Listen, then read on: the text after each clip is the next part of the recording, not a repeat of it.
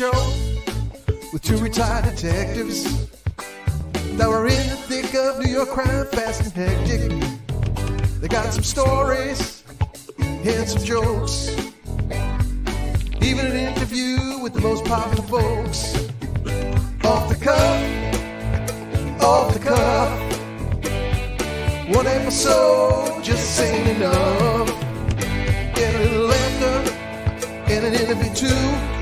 It's maybe the best thing you can do.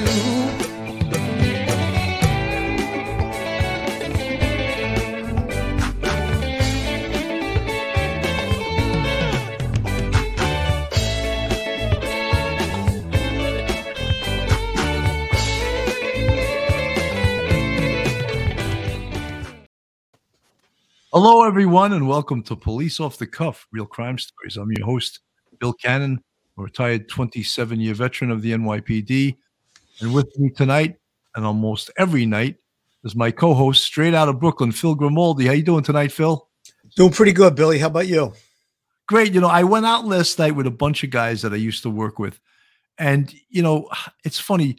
This job, like unlike a lot of different jobs, we're around sometimes for 20, 25, 30 years, 35 years, you know people. And that's unique, I think, to police work. And it was guys that I worked in the 2-3 squad during the years 97 to 2002. And I just want to name all of them. Billy Kiley, Tommy Lombardo, Scott Wagner, John D'Alessio, Mike Yolacco, Chief Cutter, Paulie Morrison, who's the vice president of the DEA. I hope I didn't forget anyone. I think I got everyone. Throw up the picture. Do you got the picture? Yeah, and we took a picture, which is pretty damn amazing.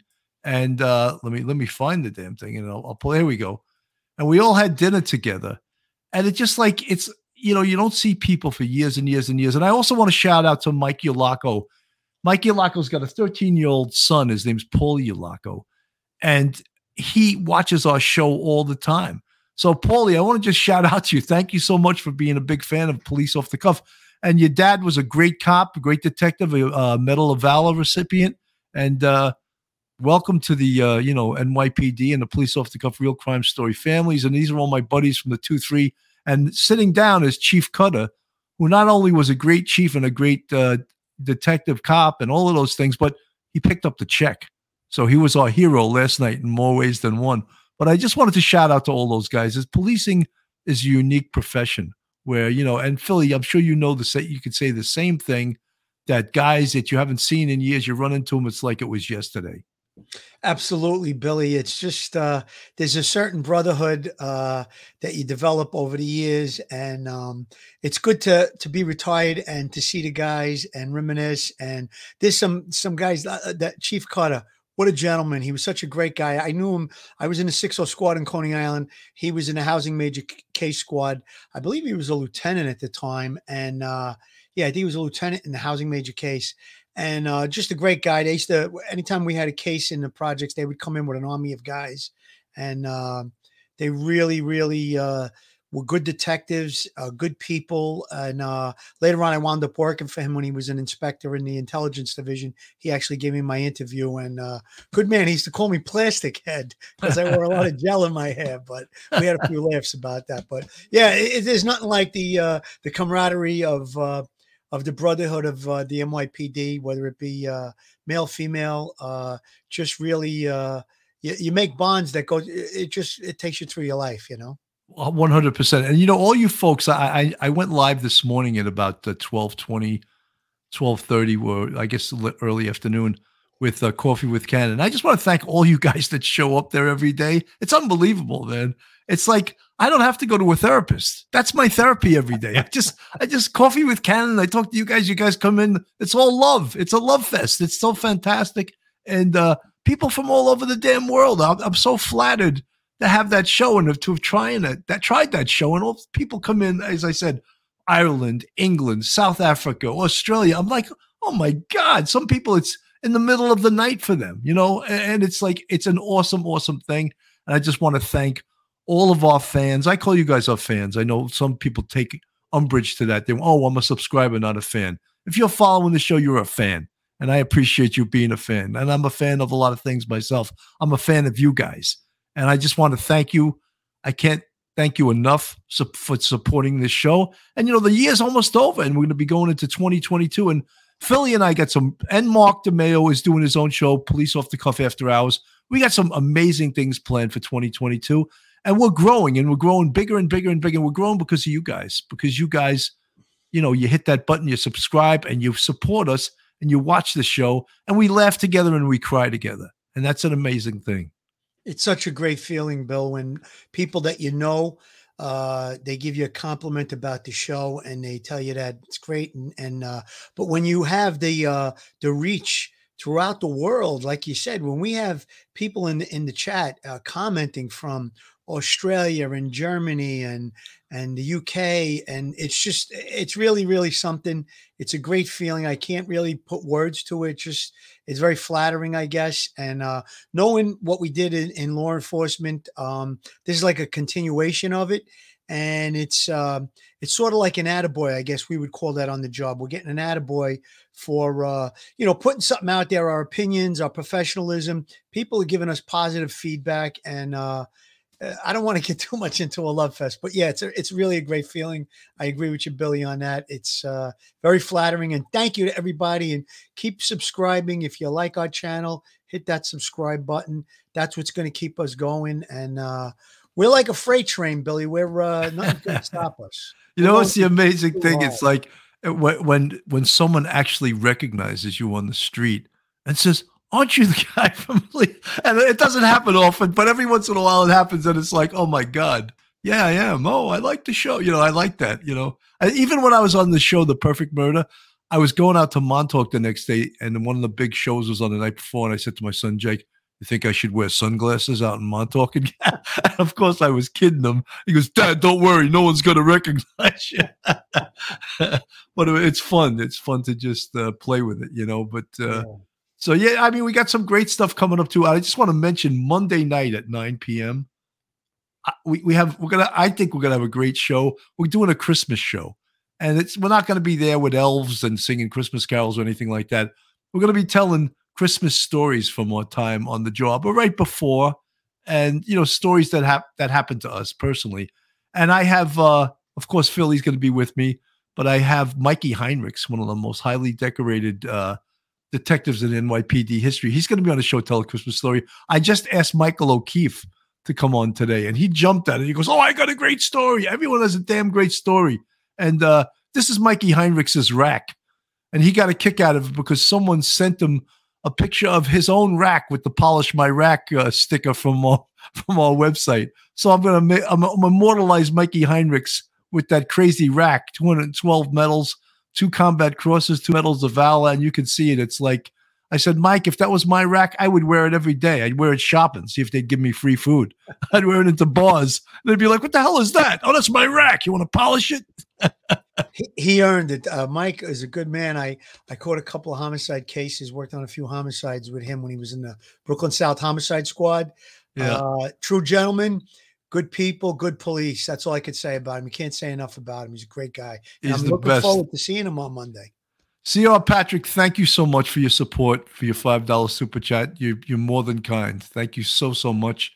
All you guys with the green font, that means you're members of the Police Off the Cuff Real Crime Stories YouTube family, and we appreciate you guys so much. Thank you for supporting us, and I can't say enough about that. It's very important, and we love you guys. Thank you so much. No, I want to interject something about the Christmas show. Sure. The reason I think that every law enforcement officer has a Christmas-related story is because there are no holidays when you're in law enforcement generally.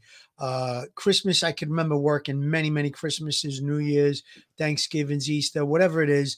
A lot of times during the course of the year, you might get one of the holidays or 2 of the holidays. And as you have more time, more seniority, as you get more on the job, more years on the job, then you might have a holiday pick, vacation pick, so to speak. But yeah, I think that anybody that's in law enforcement for a number of years is going to have some type of a Christmas-related story. And we're going to have some fun with it too. 100%. Guys, a lot of stuff has been happening lately with the media, And we're always highly critical of the media, as we should, and everyone should be critical of the media, because the media creates narratives that may or may not be true according to their political bent. And that goes for the left and the right. But it's gotten to be so epidemic that it really hurts our country. It really does, and one of them, we're gonna go over a little bit more of Alec Baldwin's interview, and Phil and I and many other YouTube content creators found that particularly egregious, as like a bunch of smoke being blown up our proverbial ass by a friend of Alec Baldwin and a network looking to just make money out of throwing some mush out there that totally wasn't true. And I mean, I find it like they almost take the public as being stupid when they put this stuff out there and you're supposed to, oh, yes, I believe this. It's a bunch of crap. It really is. And it's like, and we're forced. Well, you're not forced, but we'll have to listen to this as if it's true. And it's like, it's really pathetic. It's really pathetic that they are in cahoots with people based on friendship or based on a political bent. That interview that George Snuffleupagus did with Alec Baldwin, and I'm saying Snuffleupagus to be obnoxious because he's no better than the guy on Sesame Street. It's really disgusting. And he goes on the next day on Good Morning America and says what an intense interview it was. Oh, my God. It was the exact opposite of being an intense interview. It was garbage. That's the French word for garbage. Billy, the freedom of the press, the reason that it's there, freedom of the press, that's a very powerful, strong statement. Freedom of the press it was put in place by the founders to checks and balances on politicians and just for the public in general. And over the years, and especially it accelerated in the recent last 20, 30, 40, 50 years, they've now become editorials. They've become soap opera stars, so to speak. They don't report facts. They don't report the truth. They give a lot of opinion, and it's getting worse and worse as time goes on. And you laid it out so beautifully there. Why did ABC and Stephanopoulos do this, what they thought was going to be a favor for Alec Baldwin, and let him air what his side of the story was? Because he saw he wanted to get out in front of it. He must have contacted them, and they arranged this interview that was obviously choreographed. And I know that there had to be, a conversation between Baldwin's attorney and Stephanopoulos' people, or what do you call him? Snuffleupagus. Snuffleupagus. Yeah, Snuffleupagus. They had to have conversation and parameters built into the interview before it took place. I don't think that anybody with any kind of intelligence would disagree with that. So again, it blew up in their faces, because I think the general consensus is that when he went through that interview, he kind of put a lot of the blame on other people other than himself. And we all know the gun was in his hand. And then at the very end, when he said he felt no guilt, I thought that the whole house of cards just fell in right there. So we're going to take that apart tonight. We're going to look at it. And you brought up such a great point, Billy, that the media plays a huge role in these narratives for whether it be a political agenda, whether it be for a criminal agenda. In a case like this, obviously he could be facing criminal charges, and because he's a Hollywood famous actor, he has the beck and call of the media at his fingertips to get his side of the story out, so to speak. And I could, it's clear that it was just an attempt to get out in front of it before there's going to be any press releases, criminal charges, lawsuits. He wanted to get out in front of it. And I don't think he did himself any favors, by the way, with this whole thing. No, it blew up. It blew up in his face. It really did. 100%. Real with Robo, thank you for the $5 super chat, and I will happily answer this question.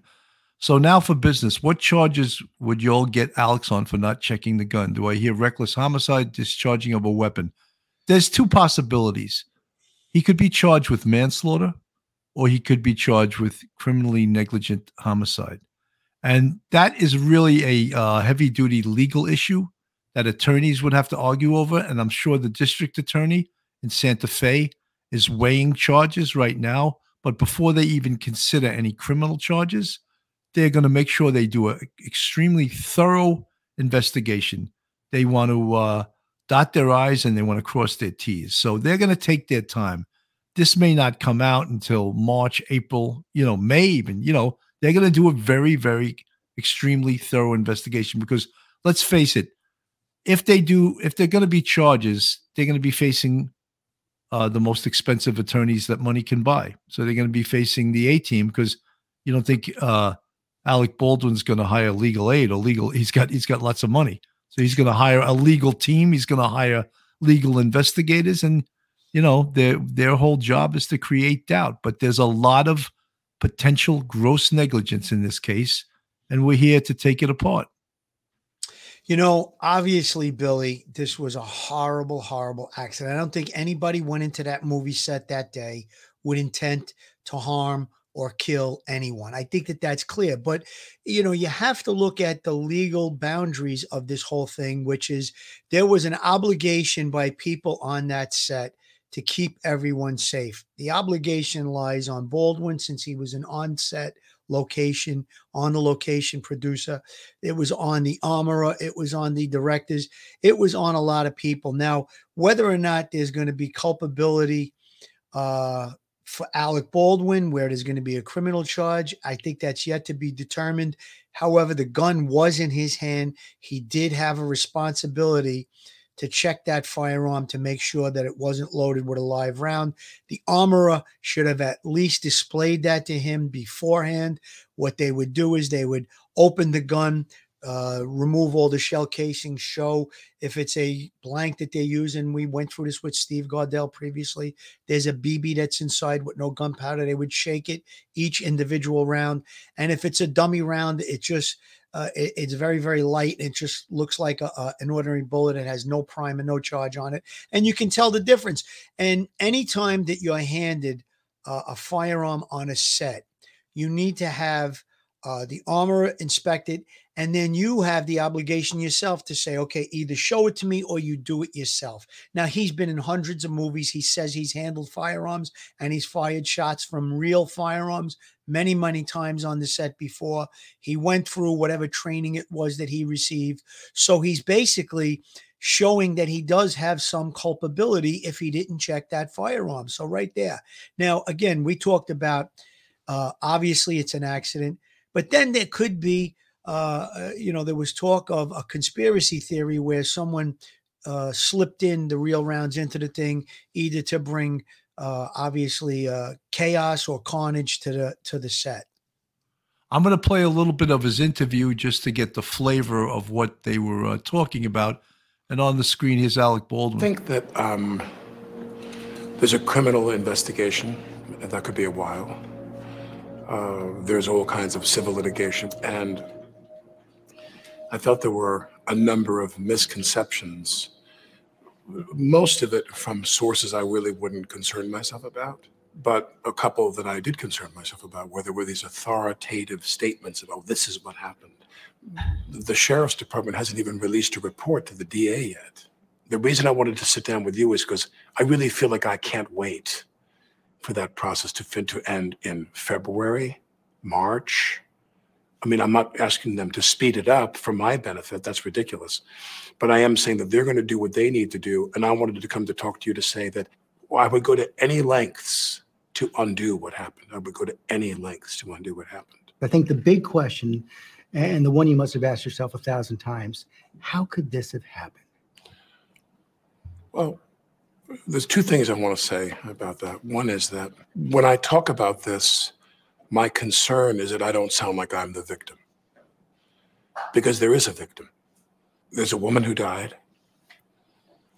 And my friend got shot. He's my friend. And she was a new friend. I met her and we worked together on some of the mapping out of what we're going to do on the film, which, in the movie terms, if you go make a movie with Scorsese, you and the DP don't sit down and they solicit your ideas of how to make the film. You know what I mean? In the case of Helena, we sat down collaboratively and talked a lot about what we wanted to do in that a precious amount of time we had. But I want to make sure that I don't come across like I'm the victim, because we have two victims here. And the second thing is that all of what happened on that day leading up to this event was precipitated on one idea, and that is that Helena and I had something profound in common. And that is, we both assumed the gun was empty, other than those, dummy rounds. I want to get into more detail on the day in a minute, but let's take a step back. What was it that drew you to this project in the first place, to Rust?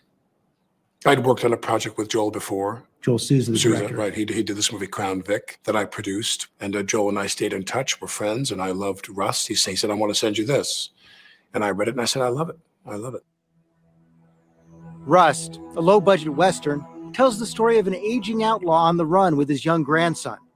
Baldwin, the film's star, is also one of the producers.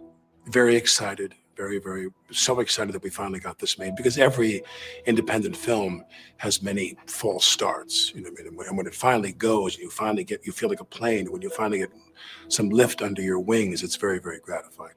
I am a purely creative producer. My authorities as a producer are casting and script, which are actually. I find that pathetic, because there he is trying to absolve himself of any responsibility whatsoever, but by defining his duties that have nothing to do with safety, nothing to do with the cast or the crew on the movie, nothing to do with anything that has to do with potential open himself up for liability as being a producer. No, I just wash the towels. It's just a pathetic statement. Married to the role of being a lead actor in a film. So you're not the kind of producer who's looking at the line item of each budget. No. There are basically two types of producers who are really in charge of production: people that raise the money, and the people who spend the money. My consultations or approvals were completely about casting and about the script. I don't hire anybody in the crew. Not even the cinematographer, no one? No, but he will apprise me of what he's doing. And he'll say to me, I got... Phil, I just feel so that he's just so trying to absolve himself of any liability whatsoever. He's just trying to totally take him out of having anything to do with this. And it's really sort of pathetic to listen to him. It really is. He's coming across as he doesn't have responsibilities, but it's clear when you're an on-location producer, you have an added responsibility and a duty to protect the safety of the crew. And that's where the involuntary manslaughter charge could come in. I mean, he's an on-set producer, and he's saying, all I was in charge of was hiring and no nonsense. It's his baby. It's like the captain of the ship, so to speak. You're responsible for the crew. Right. Exactly. And I think this is going to the part where he shows holding the gun. This training course you do. What did she tell you? She say things like, remember, this is a blank round, so you have to create the discharge yourself because there's no projectile. So if you shot the gun, you go bang. When we roll the camera, you got to go bang and have the gun snap back. You have to create that. She would give you little tips about firing, and she'd say to you, when we're done, point the gun down. When we're done, you give the gun to me or to Halls, only those two people.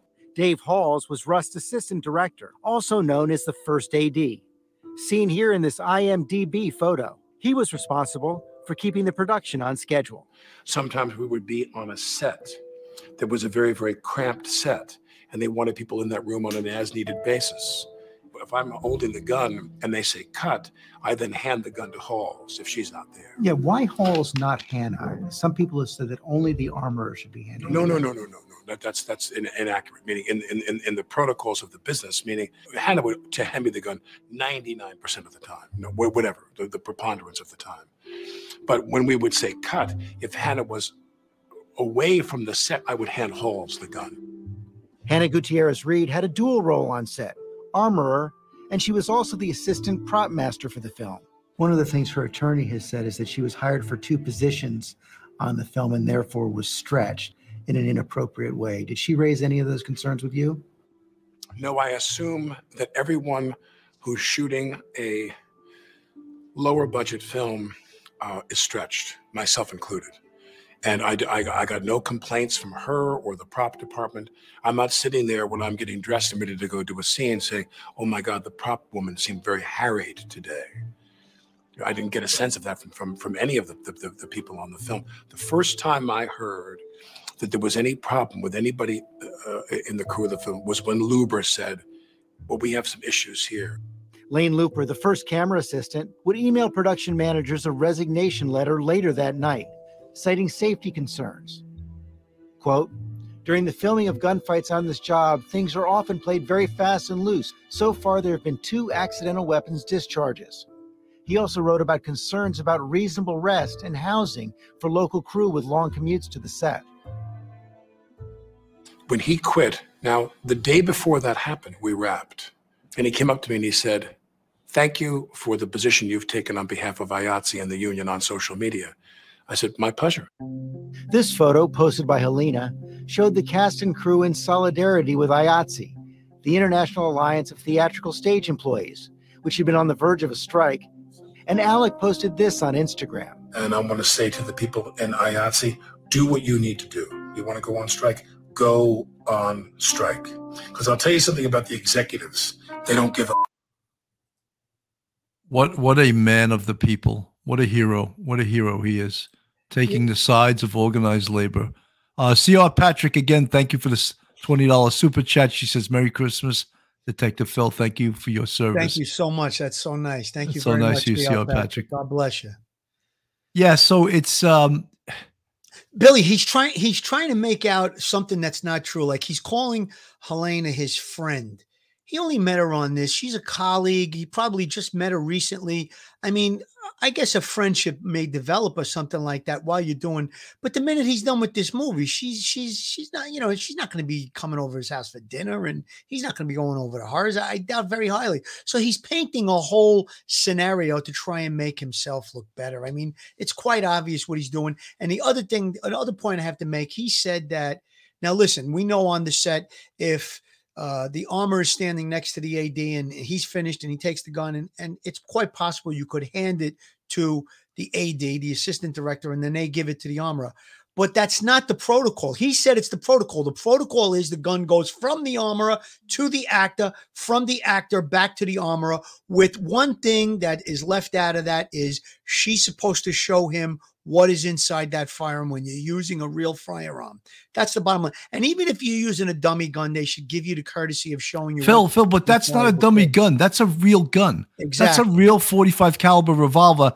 And I want to say 2 words to you, or 2 phrases to you, and immediately you're going to recognize it. Before you put your gun away, give it a physical and a visual inspection. Where did you hear that, Phil? On the range in the NYPD police. Exactly. Academy. It's like embedded into your brain from day one. Before you holster your weapon, give it a physical and a visual inspection. So you physically make sure it's empty and you visually make sure it's empty before you holster the weapon. And it's like it was ingrained. You're going to go clean that firearm, and you want to make sure 100% there's going to be other people around you that that thing is empty. That God forbid that when you take it out to clean it, that you don't shoot and kill somebody. And again, when you take it out, even after you physically examine it and put it in the holster, when you take it out, you're going to do it again. Safety is like paramount. They drill that into you. And, you know, they said one of the people that resigned, the first cameraman, I think it was first assistant cameraman, he said they were playing fast and loose. Obviously. Yep. I want to show a little bit of, George Snuffleupagus' interview on late night TV, where he's basically slapping himself on the back, talking about what an intense interview this was and how important it was and what a great job he did. Wait, I got to remove it. I didn't put the, hang on 1 second. Yeah, he's doing a follow-up. If he's going on television and talking about it and saying what an intense interview it was, he's doing some more follow-up for Baldwin. That's what it comes down to, you know. I don't know. He wasn't interviewing Charles Manson, where he would go on television talk shows and talk about it. Right. So imagine how. Hang on. Let's take this. Yeah. So for like your 20th anniversary, you had a brunch. You had a romantic brunch. Early bird special. Wait, let me just get to them. I want to ask you about a recent interview. Oh, here we go. Here we go. Received a lot of attention. You interviewed Alec Baldwin. You're the first person to interview him on camera. I can only imagine how stressful it must be to talk to someone who has gone through the traumatic experience that he just went through. It was crazy. You know, I've probably done, like you, thousands of interviews over the last 20 years. I had never had an experience this intense. He walked in by himself. The entire crew went silent. And for the next hour, it was just minute by minute, gripping emotion from him. And it's all so close to the surface. I mean, he's described it as a 1 in a trillion accident. It was a 1 in a trillion accident, but he was holding the gun and his cinematographer is dead. How do you live with that? Is something, you know, that was the big question I had for him. And it was so clear that this was also close to the surface. I think, you know, he probably wasn't sitting down in the chair for a minute and a half before he started getting emotional. And the entire hour was like that. But to his credit, you know, he answered every question, went through the entire day with what happened. You know, the investigation is still going on. I think he just wanted to come out and say his side of the story and say how badly he felt. It's very wonderful when you can provide this sort of storytelling of the things that everybody is thinking about. And you know, why is it wonderful? Why does he get to vent on national TV and we're supposed to believe his bullshit story? And his isn't, you know. Plus, I didn't hear him say that he felt so terrible. I never heard that. No, I didn't either. I he didn't feel guilt at the end, he said. And, you know, he could have came across as feeling more terrible and remorseful about it. And he didn't, but. Look, Philly, one of the things that I find so egregious and such nonsense is this guy, you could tell his demeanor. He was asking, it was almost like he's hearing a confession and he was the priest. He wasn't the pit bull interviewer he is when he interviews someone that he politically disagrees with, or someone, the guy who wrote the letter against the crew about the non-union stuff, he interviewed him too. You just saw his demeanor. He was going after this guy like you wouldn't believe. Why didn't you do that? Yeah, why did you do that to Alec Baldwin, George Snuffleupagus? Because it was a love fest. The interview was a goddamn love fest. It was disgusting. He also left out some very important points. Like, for instance, why didn't he ask him, was there anyone on that set using that firearm to take target practice in the days prior to the horrible accident? That was probably one of the most important questions, and he didn't answer. Philly, the way the most lies and the most corruption happens in this world is not by commission, it's by omission. Right. Pretend it's not there. Do not ask that question. Then no one will question whether you were lying or not telling the truth. I want to show a little bit, and I want to pat ourselves on the back for bringing on the great John Palucci, crime scene sergeant. I want to share a little bit of this because he does a great presentation on our last show showing how the gun works and whether or not the story Alec Baldwin told was credible whatsoever. And this is retired NYPD Sergeant John Palucci, a great crime scene investigator. What we want to start with is operability. There's a distinction that needs to be made between an accidental discharge, which is nomenclature people use all the time, and unintentional firing, right? An accident is an accident. It means that you have a defective firearm, right? So that's an accidental discharge versus an unintentional firing where you have a fully functioning weapon that it's operator error. You mishandle it. So we're dealing with revolvers. Let me first start with a cartridge, right? So this is a cartridge in this hand right here. This is a cartridge, it's not a bullet. So a cartridge has 4 components. You have the bullet, you have the cartridge case. On the bottom, you have the primer, which is impact sensitive, that little circle in the middle there, right? And then you have the powder that's inside. So now, the only way you're going to discharge a firearm, and we're talking about a firearm that takes a conventional cartridge, not like a musket or something like that. The only way it's going to discharge is if there's impact to this primer, and then that initiates the powder burning and causes the bullet to be forced out of the muzzle of the firearm, right?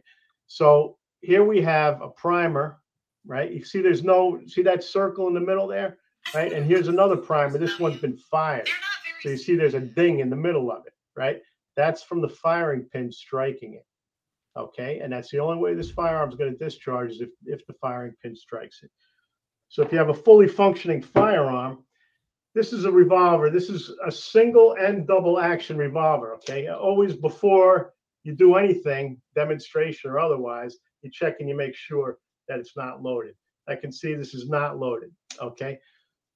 This is called the cylinder, right? Within the cylinder, you have chambers, right? So you can put a cartridge in each one of these chambers, right? One of the first things I noticed when I read a couple articles, I haven't been following this thing too closely, but that they call this a drum, right? And then there's a loading gate, they call it a hatch. So you're supposed to be an armorer on the set, like an armorer and a gunsmith. An armorer essentially can take a gun apart and replace parts and put it all back together. In order to do that, you kind of need to know what the parts are called. So they're telling me that they don't know what the parts are called when they call this a drum, right? So this is a double action revolver. The reason it's double action, it's actually single and double action. When I pull the trigger, right? I pull the trigger, see the hammer goes back, right? And then it drops. Two things happen. I pull the trigger, hammer goes back, hammer drops. That's two things. That's double action. I could also fire this in single action where I pull the hammer back and then pull the trigger. Notice what happens to the trigger when I pull the hammer back. The trigger goes back. It's much more sensitive in single action. Single action is very sensitive. So I pull the trigger and the hammer drops. Now, if we look at this part of the firearm right here, this is called the firing pin aperture. Look at that hole right there. Okay, I'll come in from this side. Everything's reversed, so I'm kind of going backwards here. See that hole? That's the firing pin aperture, right? Now, I have to hold this cylinder release. You don't see any, watch, when I pull the trigger, see the firing pin coming through that hole? Okay, firing pin comes through the hole. It strikes the primer on the cartridge and a shot's fired. That's how it works, right? I could do a double action. I got to hold this thing back. Okay, you see the firing pin coming through the aperture, striking the primer, right? I can take this thing and pull it halfway back all day long. Do you see the firing pin? No. When I pull the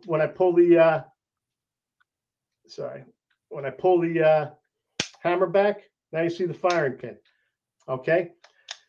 These guns are designed to be safe so that even idiots can handle them, right?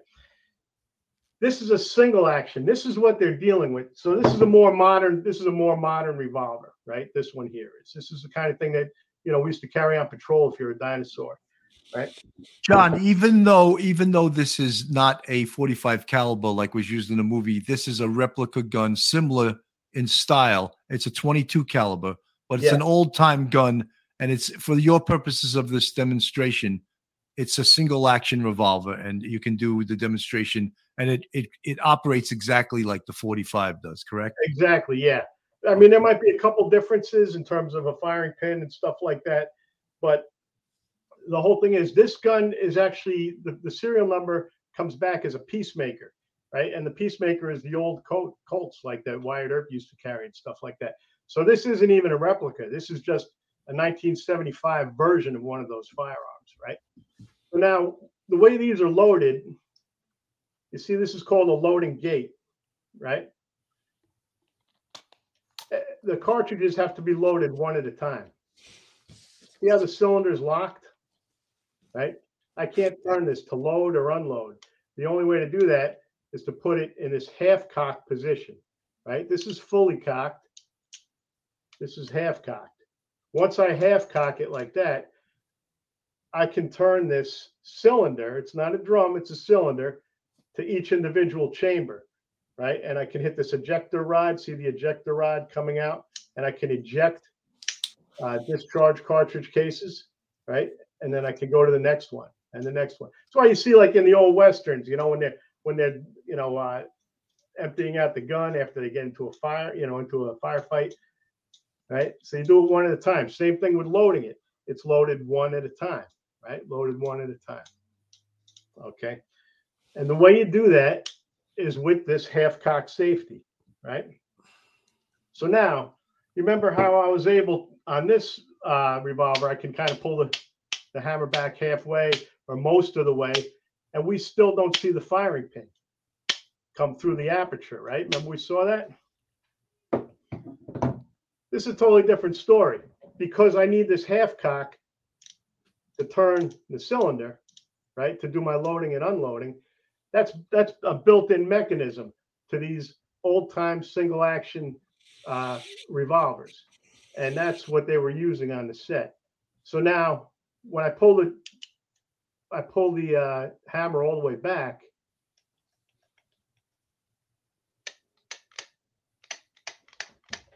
the only way this hammer is going forward is by me pulling the trigger. That's it. Right? If I pull it halfway back, now I'm in the half-cock mode. Right? It's not going to go past that half-cock mode. So you're never going to have enough force on this hammer to activate the firing pin to strike your cartridge to cause a discharge. So, John, in essence, what we're trying to ask, and that was an outstanding demonstration, is that Alec Baldwin's story is totally a lie, because there is no way, minus pulling that trigger, that firing pin can go forward. Even he's claiming he pulled it back and he let it go and it fired. That's not happening. Well, here's the thing. I have a little more time than I talked about before too, so we can go on a little bit if you want. But yeah, well, you guys are hams. I knew you'd be a ham, but it's all right. Yeah. Well, you know, I thought that John Paolucci, I saw a lot of people on TV, a lot of ballistics experts, and did a firearm demonstration in regards to what Alec Baldwin's statement was. And I thought, and I'm prejudiced, obviously, I thought John Paolucci gave the best demonstration and made you really understand through him showing those two different firearms about whether or not that the hammer could go forward without pulling that trigger.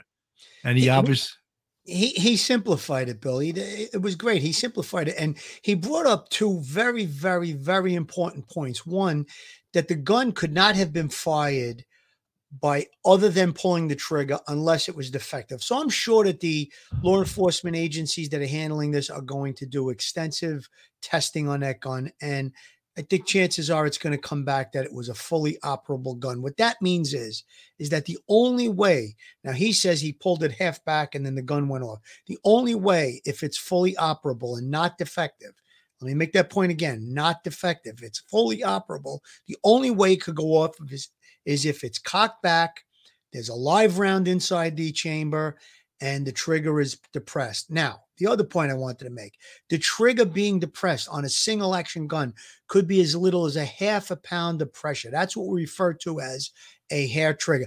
That's a good depiction, Billy, when it's pulled back, fully cocked, fully hammered back. It only takes a half a pound of pressure. So his finger could have just brushed against that trigger and it could easily go off.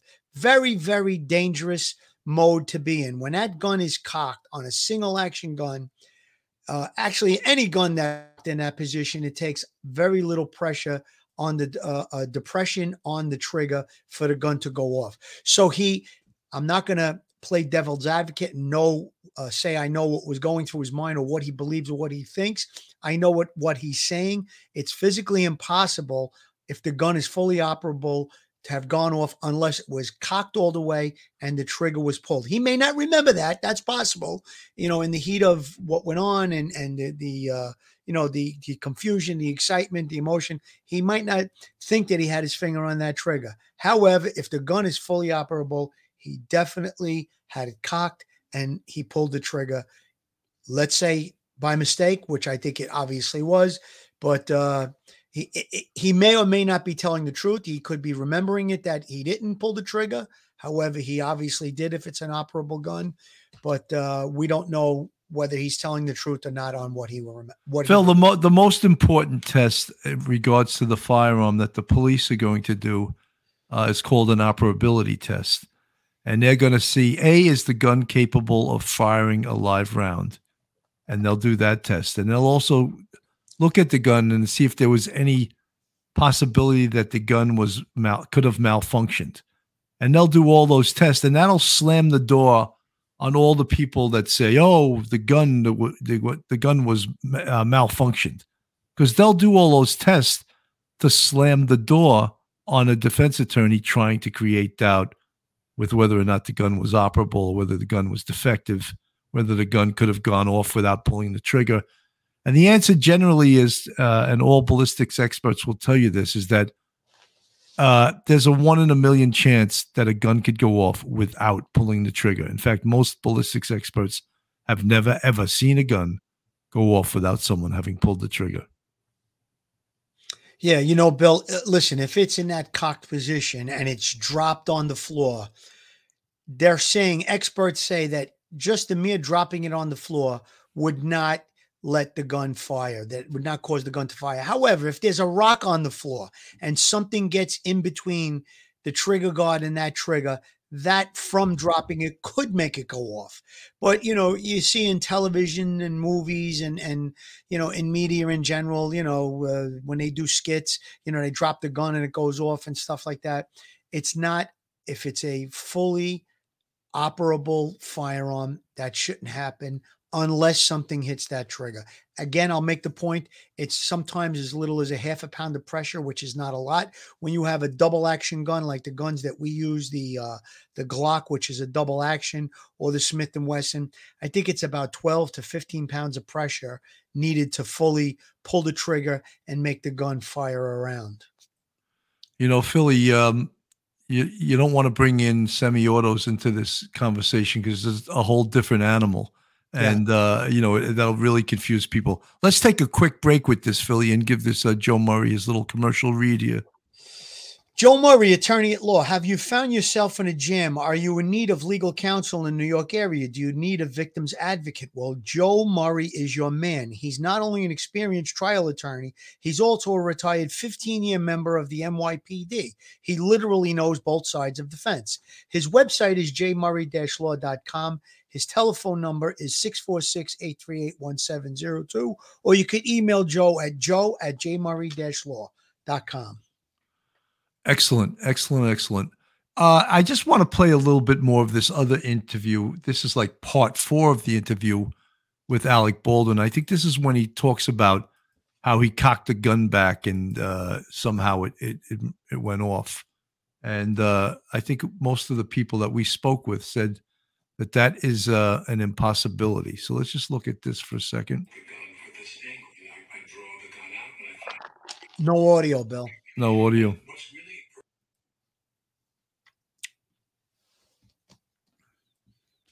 Let me just very, very low. Yeah, let me remove this thing and I'll put it back on there. This may be if this doesn't Bill, play you right. and I are both familiar with we were both in the series The Perfect Murder, and we were familiar with camera angles and shots and the way that they cheat shots, they call it, and stuff. So what they're going to talk about, you and I are both familiar with that.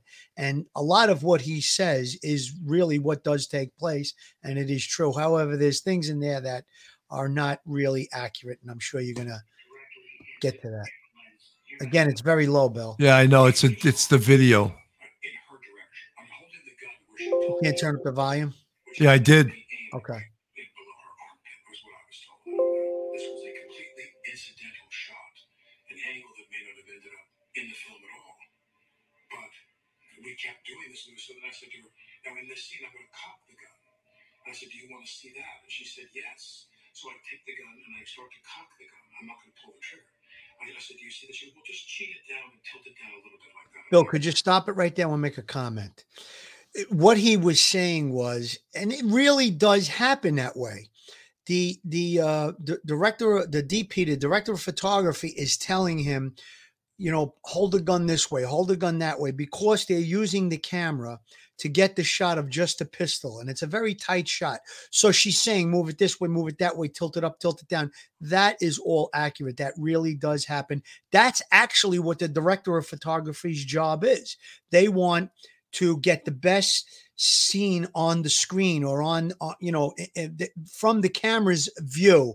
They want to get the best shot, the best angle where you could clearly see what they're trying to get across in that scene. So that's actually accurate what he's saying. You and I both know that from being behind and in front of the camera.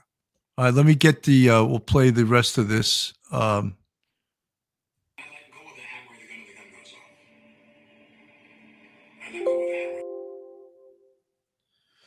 Okay. So basically what I wanted to get there was that he says he let go of the hammer on the gun and the gun goes off. That was the whole point of John Paolucci's demonstration, was that he's obviously not telling the truth of that. And the other scary thing was that the assistant director, John Halls, he also says Alec never pulled the trigger. I would love to know where he was standing, because the room where the shot was fired was very dark. How could he tell? Unless he was on his left side, he couldn't even tell, because his finger had to be along the right side of the gun where he couldn't see it unless he was on Alec's right. So I would love to question him as to where were you when you saw his finger not pull the trigger? But not only that, Billy, wouldn't he be now? He's the assistant director, right? The AD. Yes. So wouldn't he now? Obviously, the director of photography is going to be looking at the little monitor on the camera. Wouldn't he be looking in the same direction? Or, I mean, he would really have to have his eyes at the moment the shot went off on Alec Baldwin's hand and what position his trigger finger was in. So why would he be watching that when she's trying to get the shot or the angle on, with the camera? He'd be watching, to me, I would think he'd be watching the monitor on the camera. So I don't know, maybe from the monitor, he's saying, from viewing the monitor, he could see where the trigger finger was. I guess that's possible, but I don't know. He's they may have, getting their story straight. That's what it sounds like to me. Kerry O'Connell, what's a practical example of 12 pounds pull, like putting a car in gear that has the stick on the steering wheel? Well, I know that our old Smith & Wesson revolvers in double action mode used to have a 14.7 pound pull, which was they wanted it to be tough to pull the trigger because they didn't want accidental discharges. Also, right. You're living with a gun 24/7. If you're in a radio car, you put your hand touches the trigger. They didn't want it just to go off accidentally. Phil, I don't know if you can answer that. What is the practical example of a 12? I mean, a practical example, I don't know, maybe I was going to say maybe putting your seatbelt on or opening a car door. I don't know. It's kind of hard to really put it in a practical sense, because don't forget, you're just using your finger, your index finger. Your trigger finger is what's pulling on that. So when you grab something with your hand, 12 pounds of pressure might not seem like a lot, especially if you're pulling with your body weight. But when you have something in your hand and you're using just your finger, that makes a big difference. I guess that's a better way to explain it. It would be like trying to move something with just your finger without the help of your wrist and your arm and the rest of your body, just your finger. So 12, 14, whatever you said, it's 14.7. I always knew that double action was anywhere from like 12 to 16 pounds of pressure was the general. I think on rifles, it's a little more like 16. But again, don't forget, it's just your finger that's doing the pulling and applying the pressure. So it may not seem like it's a lot, but when it's just your finger that's working that action on a firearm, yeah, it could be. Don't get me wrong, it's not impossible. They don't make it where it's impossible. But like you stated, Billy, they want it to be enough pressure that you don't have an accidental discharge. At the top of the hour, we was talking about how the press, at least even in the last few weeks, has been so egregious in their coverage. And, we now realize the Smollett case, where he was totally shown, he's convicted of 5 out of 6 charges, that he was lying. And the way the press reported that case was nothing more than disgraceful. They were calling basically for the charges to be dropped. The initial DA didn't even want to proceed. They had to get a special prosecutor to prosecute this guy. And the media, and going right up to the president of the United States, made statements about as if he was telling the truth. It turned out he was 100% lying. Not only was he lying, but he got on the stand and lied for 6 hours. And the media was covering it as if he were telling the truth. And part of our hypothesis at the beginning of the show is, what the hell is going on with the media in this country? Another example are the Cuomo brothers. For years, Chris Cuomo just pounded an ideology. And then when he gets caught trying to support his brother and going after the people who accused his brother of a sexual thing, sexual harassment. He starts trying to find out information while he's a reporter at CNN. What does it take to put and then CNN acts as if, oh my God, we knew nothing about that. Round up the usual suspects. You know what I mean? It's just, it doesn't fit, as they say, it doesn't fit the smell test. I want to play a little bit of this. He is leaving his SiriusXM radio show just days after CNN fired him.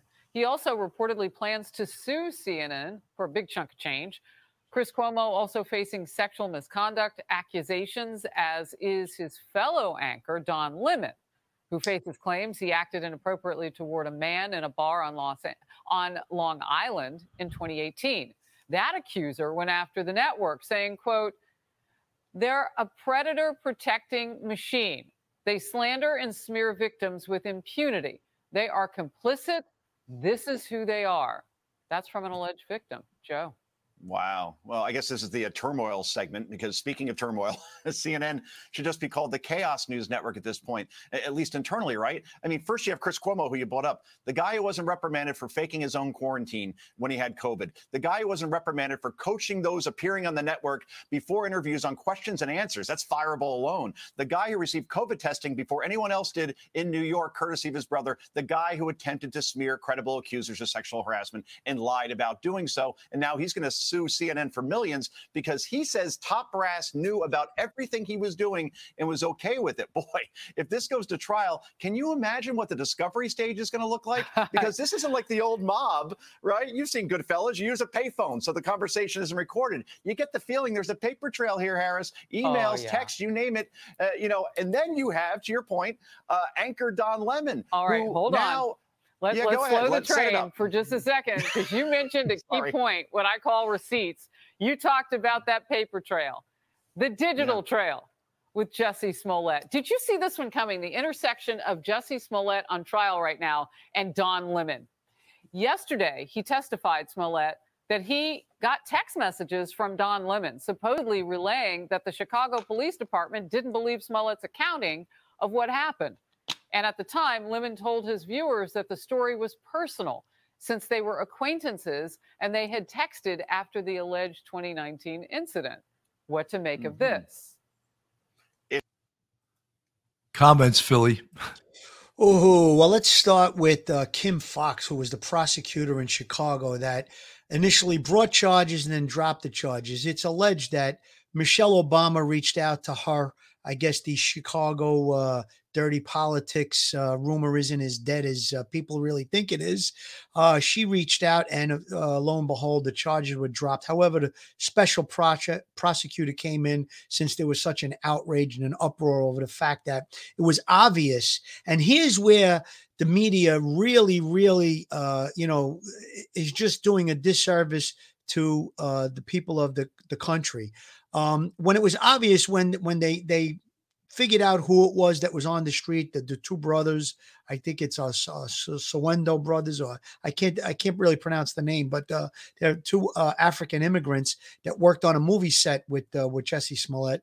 When they found out who they were, and it was obvious there was a connection between them and him, and it was a staged attack, a staged racial bias attack that he tried to claim that it was MAGA supporters. He tried to put the blame on Donald Trump. And at the time, the media in general, and I'm talking about a good chunk of the media, was anti-Trump. So the narrative was picked up and they carried the water for Smollett. But then once it was exposed that it was nonsense, that it was all staged, and they still continued. That's the thing that gets me. I mean, you could say, all right, 2 days after, let's put this guy on, and they do an interview, and when nobody really knows the facts of the case. But this went on for months and months where they were defending this guy, and it was quite obvious that there was political favor with the prosecutor, Kim Foxx, and there was obviously a staged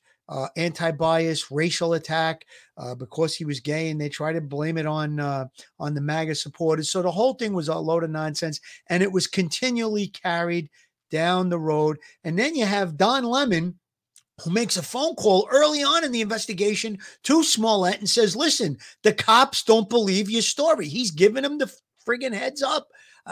It just drives me crazy because, you know, when there's an interview, and I think right from the jump, law enforcement saw that it was nonsense. None of the facts were making sense, and they probably drilled down on him. He held back his medical records. He held back his cell phone conversations, his text messages that probably they wound up getting with subpoenas, but they asked him to offer it and he refused. There was a lot of things when he became uncooperative with the whole investigation. And here you have a news media figure like Don Lemon that's in prime time every day, giving him a heads up. Hey, buddy, the police ain't buying your story.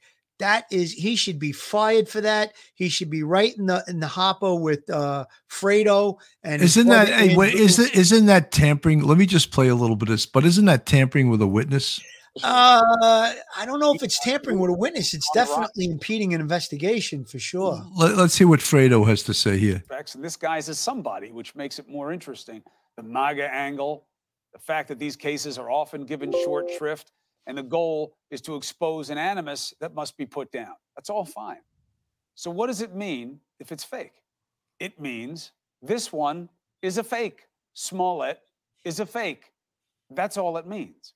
But at the same time, denying that reality or soft peddling it would be a mistake.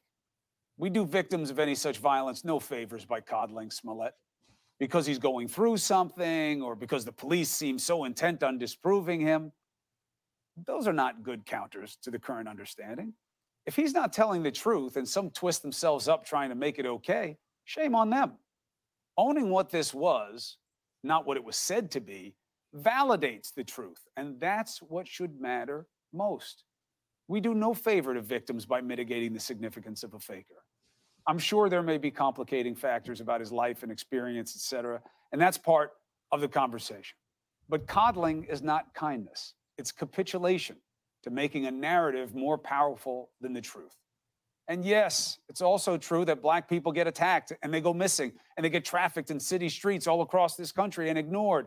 Their rights are abused, sometimes systematically. And all of it is too often known and ignored. None of that has helped by hiding from the reality here. Own what this is, and you can own whatever else happens. Fight the reality here, and you give those who would question the realities a prima facie case of fake outrage that will become a cudgel in future instances that do demand attention. It's about truth. The truth of injustice is not helped by covering in any way for Smollett if he committed an injustice. Nothing about this is comfortable or okay. This stinks. But the commodity for us is always accuracy in information and in impact. Don't lose sight of that. Accuracy in information? Is that really coming out of his mouth? Things worse. He's so full of it. Passion to make everything about what is wrong for those who advocate for minority rights at first, and now this rush to make it proof that so much of the concern over such cases is overblown. The truth matters, period. But why are some on the right so determined to make this situation speak to what they see as a broader bias? Are they similar, they have similar motivation to unearth bogus accounts that suit them? Of course not. So the lesson here is simple. Don't look for high ground. Look for the truth, and that will lead us where we need to be. That's all I have for tonight. Thank you for watching CNN. It's hard to listen to Fredo there talk about what the truth is, the truth, justice, and the American way, since him and his brother are two people not to be believed. I mean, here he is trying to go get the people that accused his brother of sexual harassment, and there's evidence, text. He's going to other reporters. What do you got on this person? That's the guy you're going to take truth, justice, and the American way? Someone said about the Cuomo brothers, they started life on third base, and they try to act like they were pulled up by their bootstraps. Please, stop. Listen, Billy, he talks about truth. Him, of all people, wants to talk about truth. Well, why don't he say the truth when there were cities burning and he says, where is it say that a protest has to be peaceful? That's not truth. That's fantasy. That's a narrative. That's a load of you know what, BS. And listen, the guy who's the biggest liar of them all, he came out of the basement. He supposedly was in quarantine for 10 days. Meanwhile, he was out riding a bike and he got into an argument with one of his neighbors. Talk about truth. He's full of shit in plain English. I don't even want to discuss him. Listen, he's gone. They should have made it a trio. Don Lemon should be taken off. You know, police officers have to live to a higher standard, okay? And what I mean by that is this. If you're drunk when you're off duty, you get suspended. If you're, you know, involved in someone that has criminal activity, you could lose your job. You can't go to a party and smoke a joint, obviously. Can't even be around it. So we have that standard because we're in law enforcement. Don't reporters who report the news and allegedly report facts, don't they have a standard that they have to live by too? And Don Lemon did not live by that standard when he texted or conversated with Jesse Smollett and said, listen, the police don't believe your story. He obviously had sources that were telling him that, and he passed the information on to him like, heads up, brother. You know, they're not believing you. They're not buying your bullshit. That's what it comes down to. And I think CNN, if they want to save face, they want to call themselves, I mean, they used to be a tremendous news network years ago. I did interviews with them in the 90s and they were credible. Now their credibility is in the toilet. They have 1 ounce of credibility left in them. They should fire him tomorrow, at least suspend him for what he did. I think firing is probably the right way to go, but how could he still come on and report as, you know, being ethical or having some kind of, prestige or some type of, he doesn't have, I can't think of the word, you know, he doesn't have any credibility anymore. That's it. He has no, you know, I think that it's actually tampering with a witness to answer Real Robo, who just asked the question. Wouldn't that be obstruction of justice, Cannon? You sound like one of my old students that used to just call me Cannon instead of Professor Cannon. They used to say, hey, Cannon. I think, yeah, it would be tampering with a witness. And obstructing justice too. Yeah. And the crazy thing is, and I want to put this out there too, is that Fox News does some of the same things that CNN does. So we don't want to just come down on CNN or left-wing media. MSNBC is out of their mind too. A lot of the networks, you just saw the softball game that Stephanopoulos or Snuffleupagus, whatever George Snuffleupagus did with Alec Baldwin. Disgrace. There's no credibility to that. And then he has the balls to go on late night TV and Good Morning America and say, it was one of the toughest interviews I've ever done. It was, and you could see it was edited too. I mean, they're doing edits, they're doing cuts. Oh, it must have been really tough when he said something he didn't like to say and you cut it out because it didn't look good. You know, I just also like to mention the guy Jeffrey Toobin on CNN that was spanking his carrot during a Zoom meeting, and he still has his job. I mean, are you kidding me? I mean, you can't get fired for doing that on the air. What does it take to get fired from CNN? You know, for people that don't know what happened, spanking his carrot. I love that one, Billy. He was on a Zoom. He was doing some type of a broadcast, and I don't think it was broadcast live, but while he was on camera, he began masturbating. He exposed himself and began, and it was seen by other people and his, his colleagues. And yet it wasn't broadcast, I don't think, but they kept him on. Yeah, you're right. But then he went on the air the next night, and some female reporter interviewed him about it. And I was just like, this isn't real. This is not happening. And he's like apologizing. Oh, I shouldn't have been spanking the carrot during this meeting. You know, I was just like, are you kidding me? I mean, this is where we're at in the news media. This is where we are at. It's crazy. Isn't he CNN? He's CNN, correct? Yeah, his name is Jeffrey Toobin. He's the carrot spanker. They need to start. Listen, they got to rebrand themselves if they want to. In Canada, they said he pulled his goalie. I like that. You can't make this stuff up. Real life is much more strange than fiction. You know, it's really spanking the monkey, you know, whatever you want to say, beating the bishop. You can say a million things, but there's quite a few. It's just, you know, what my whole dissertation on this is just that where is media coming? Where are they going? Where is truth? They're all liars. You saw Fredo standing up there and talking about the truth as he goes after, the Cuomo's are bullies. Let's get that out there right there. Both of them are bullies. They're intimidators. The governor was the worst. And Garrett, he's got $18 million in his war chest. He's going to let like a 6 months or a year go by. He's going to run for office again. These people will forget about it. They'll forget about the 15 million old people that died in nursing homes. They'll forget that he wrote a book and got a $5 million advance while he was working and used state employees. Meanwhile, when we were cops, people would want to put us in prison for taking a cup of coffee. And this guy's making $5 million working. It's just pathetic. And you try to talk about truth. There is no truth in politics. It's or in the media for that matter. No truth whatsoever. Billy, I just saw on LinkedIn that there's an opening for dog catcher up in Ossining. Maybe not far from Albany. Maybe illustrious Andrew Cuomo, he could run for that office. I will guarantee you that Christopher Cuomo gets the $18 million that CNN. I cannot believe that they paid him $6 million a year for reporting the drivel that he reported all those years. He was paid $6 million a year.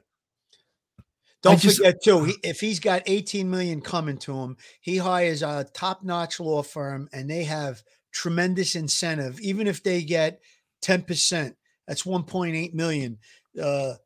They have a tremendous incentive to fight CNN and get that money. And I think based on the fact that he's going to say that he was in touch with them, and he initially came out when the stuff started with his brother and says, I can't report on it.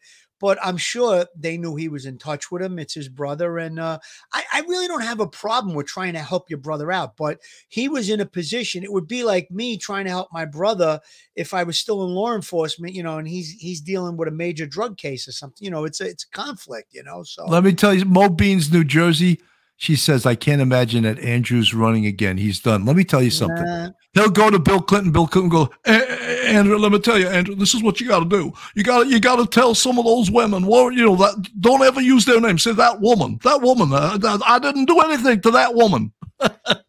Listen, you know what? Right at this point, Mo Beans, New Jersey, everybody probably feels that way. But don't forget, we live in the United States of America. We're a very forgiving country. We are. And I don't think it's a bad thing. I think that our country is built on Judeo-Christian values. And it's in the Bible that you're supposed to forgive and forget and turn the other cheek. And I'm not saying that that's what we should do with Andrew Cuomo. He should be done. As far as I'm concerned, he's got no place in politics. He killed 15,000 people. But there might be somewhere, somehow, down the line, some office and, I don't know what he's going to run for. Like I said, maybe dog catcher, but it's possible. I don't think it's a good possibility, but it's possible. On the other hand, now, Chris Cuomo, I think you will definitely see him back in the media sometime in the future because he's gonna really have a lot of sympathy saying, well, I was just trying to help out my brother. I didn't mean to cross any lines. I didn't mean to cross any ethical values and standards with, that's what he's going to do. He's going to Phil, you are 100% correct that this country has a very short memory. Yes. Andrew Cuomo will let like a year go by. He's got $18 million to start buying commercials and all of that stuff. Before you know it, I mean, the only one that got slam dunked was Elliot Spitzer because he was having sex with a prostitute. Don't count him out, though, Bill. You never know. He could come back too. The guy spanking his carrot on CNN still has a job. Jeffrey Toobin. A lot of times with politics, it's about money. You're making a great, great point that there's $18 million in his war chest for Cuomo. That money can buy a lot of ad space and get a lot of forgiveness, if you know what I mean, with people. You start throwing commercials out, and he gives that mundane speech, and he comes across good on camera. He's good. He's a tremendous actor. Maybe he should look into acting. Even when Andrew Cuomo was asked questions in the deposition, it almost sounded like he was doing a speech each time he answered.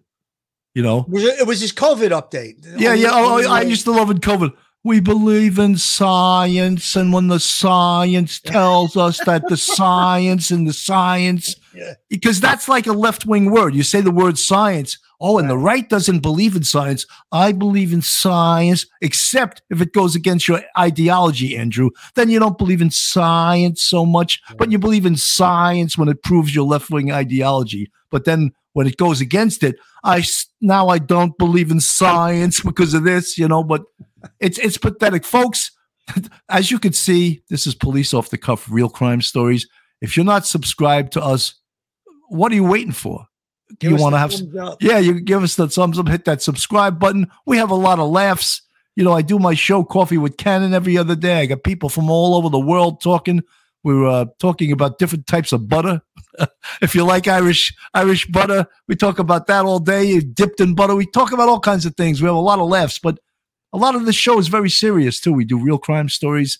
We're coming up with some unbelievable guests all the time. And, you know, something like we joke about this, but this stuff with the media is destroying this country by lying. And that goes for both sides, the right and the left.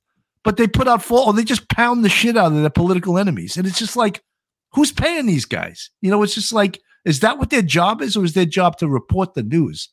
The only thing you can get, maybe, and it's not true all the time either, is the weather. They even make up the weather sometimes, you know? You know, it's funny, Billy. Sometimes you'll watch the news, and if you look at different stations and different channels, just try and do that sometimes, folks. If you're in the United States, whether it be New York or wherever you are, when a big story comes on or when they're talking about it, you try to look at other stations, and you'll see the narrative between CNN, MSNBC, CNBC, they have the same talking points. It's like they're reading off the same script. And I mean, listen, everybody's got their own opinion, but exactly the same lines they're using, the science, like you said, they'll use that word. Or so a lot of times they corroborate together. And they coordinate.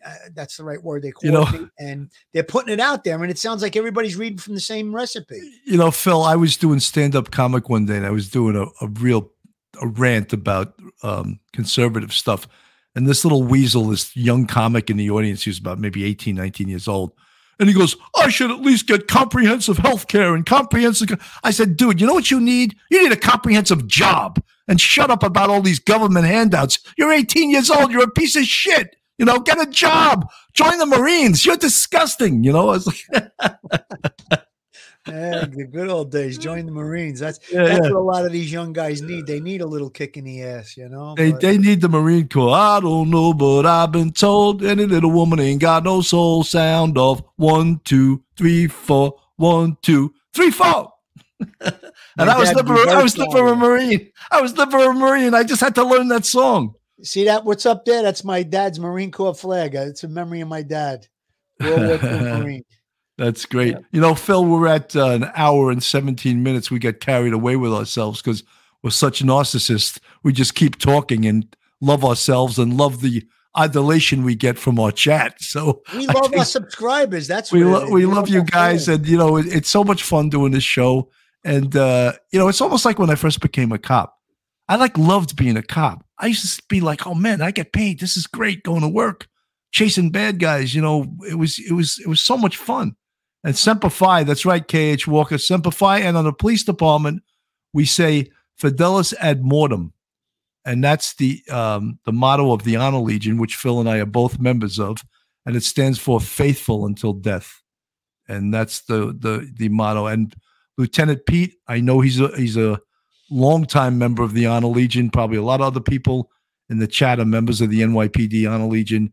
And it's a real honor, I don't want to double use that word, to be in the Honor Legion. I think less than 10% of the job are actually invited to be in the Honor Legion, because you have to have a commendation or higher to get invited into the Honor Legion.